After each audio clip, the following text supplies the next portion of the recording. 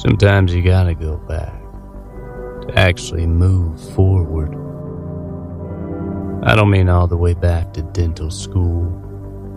Let's face it, that was an awful experience. But when it's all said and done, you still have questions.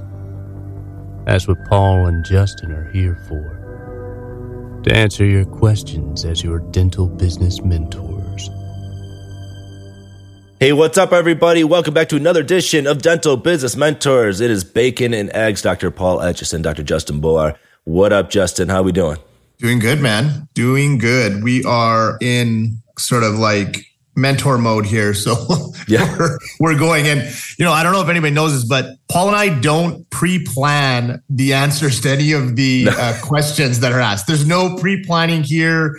No one's worked on it. We're unscripted. Telling you what comes to mind based on the things that we've done, right? And that's what I love about it, because I love hearing Paul just share his experiences, and it's all on the spot. It's not rehearsed, which is always fun to see. I formulate my answer as you're talking. I'm like, okay, all right, yeah, that's right. Yeah, that's good. That's good. Yeah, I hear you. I feed off you, man. I like your energy. It's good. Likewise.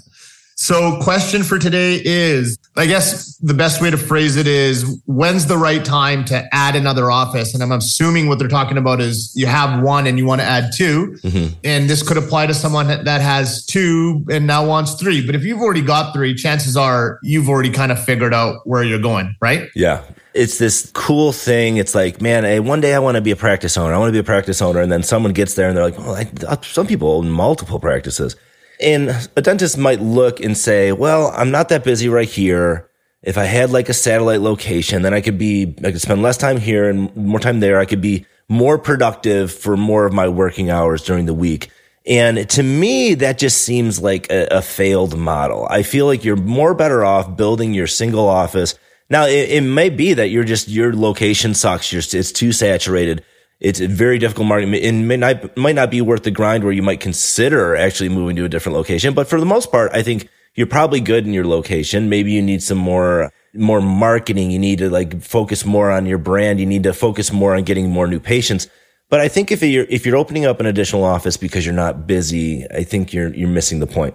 Now, if somebody wants to open a second office because they are very busy and they want to extend their systems that they created, and almost like a franchise model where they're going to take all the systems and all the stuff they already created and they're going to put it in the new office to have that be successful. I think that's a great thing to do, but I think you've got to have the flagship needs to be ready. You need to have your systems in place so that you can translate them and then pull people from your existing flagship and insert them into your new office. And I think things will go well in that regard. But if you're doing it just as a satellite, just because you're not busy or just because you think two's better than one, I think that's the wrong thing. I think it is, and you'll have a better answer on this, Justin, is I think two is manageable. I think it's when people get to three, it starts getting a little squirrely.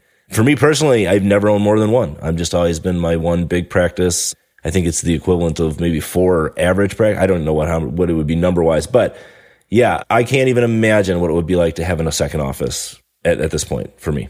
Yeah, I think that's wise advice. It always starts with why, right? Like, why do you want a second practice, and figuring that out, and then talking to a number of people who have done what you're about to do, right? There's a lot of resources. There's social media chats, there's private groups, there's coaches, there's maybe even friends of yours that have done this. But if you plan on doing multiple offices, surround yourself by people doing it. And honestly, what I'm finding mostly is that the guys that want to do, or the dentists that want to do additional offices, ultimately they got the bug based on what they've heard someone else doing, or they've got other friends that are doing it and they're competing with them, right? Yeah. So most of them are already surrounded by folks like that in their lives. So you don't have to look too far. But then also just realize that if you've got one practice and it's doing pretty well, the grass is not always greener on the other side. And I know in the beginning, when I first started doing multiple practices, now we understand, like, you develop a thicker skin. You start to stay calmer when things are going sideways. You learn to trust yourself more, that sort of stuff. I don't see that with a lot of folks the first few years that they're at it. And it's a lot of stress and no one wants to say that they don't know what they're doing. So even your friends are lying to you about how good it is, right? They're not being forthcoming. And so you have to peel back the layers of the onion to really get down to the core. What's the truth of it? And the truth is, it was hard scaling your first practice, right? So that's going to be magnified. Keeping in mind that the reason why your original practice is successful is because you are there, you're present, you're focused on one thing. That's the hack in life, right? Any human being can pretty much get whatever they want as long as they're not focused on too many things at one time. And that's all they obsess about. That's all they're going after, right? It's like having your second child or your third child or your fourth. You have your first child, everything goes into that first child. You have 2, 3, 4, and all of a sudden you can't give the same level of one-on-one attention to everybody anymore. It's the same thing with the practices. There's only one of you.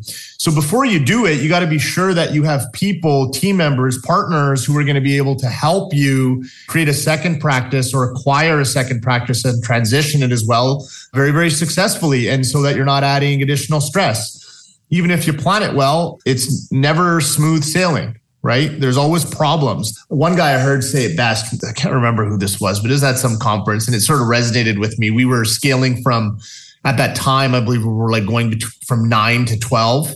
And he said, scaling dental practices and growing a group of practices is like crawling over glass, right? I was like, dude, yeah. It's so true.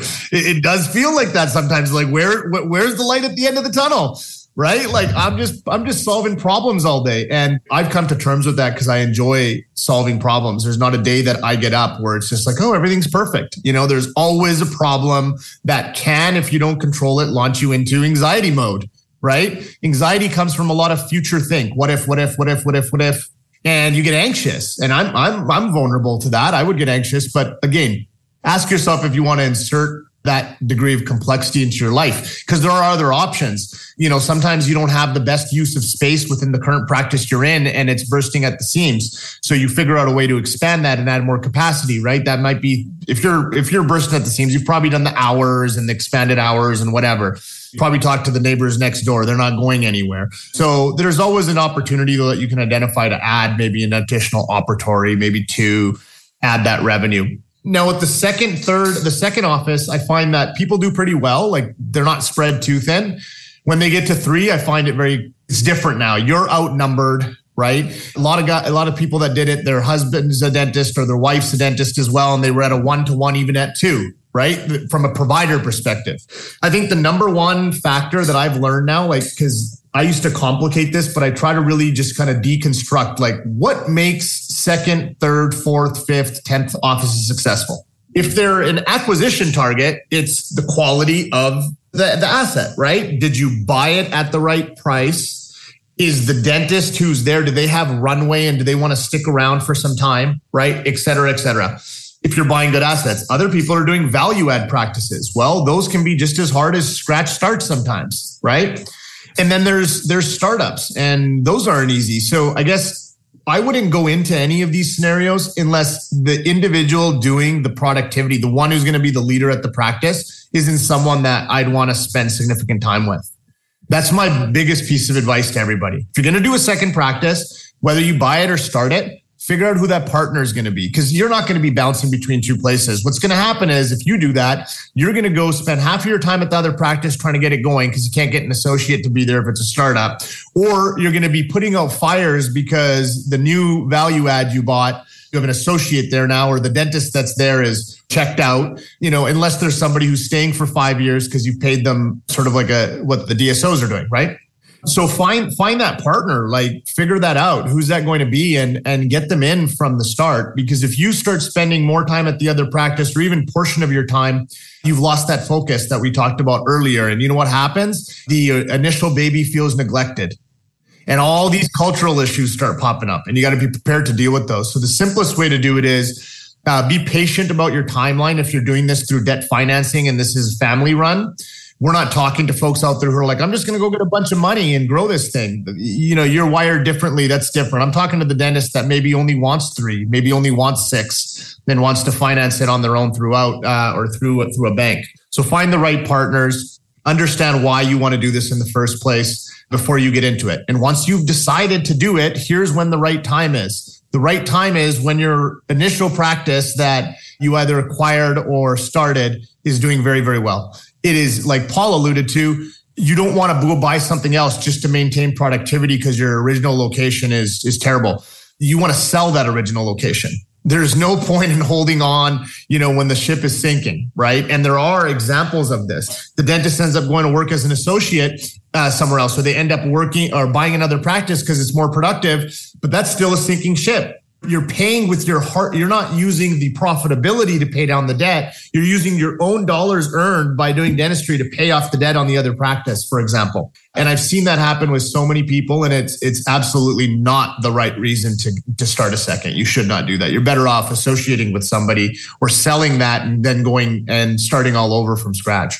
You know what I was feeling when you were giving this whole answer is that, the listeners know, I'm in the office about 10 and a half hours a week, 3 weeks or less a month. So I'm not there a lot. I spend a lot of time on the podcast. I spend a lot of time on real estate, coaching, stuff like that. So people are like, I'm not just sitting on my ass watching Netflix every day. But as you were talking, I'm just like, well, shit, maybe I should open a second practice. I got good systems. I got time to spend on this new baby. And then as you got to the end and you talked about the sinking, I'm like, no, I don't want that. Why would I introduce that level of anxiety in my life? This is but that's how it is. People talk to other dentists. They're like, man, I should do that. I was literally just doing that when you were talking. I'm like, that I'd come back to earth. I'm back where I'm at. I'm good where I'm at. I don't need to own my second practice. So $179 a month, dentalbusinessmentor.com. We've got a new module on reducing no-shows, cancellations.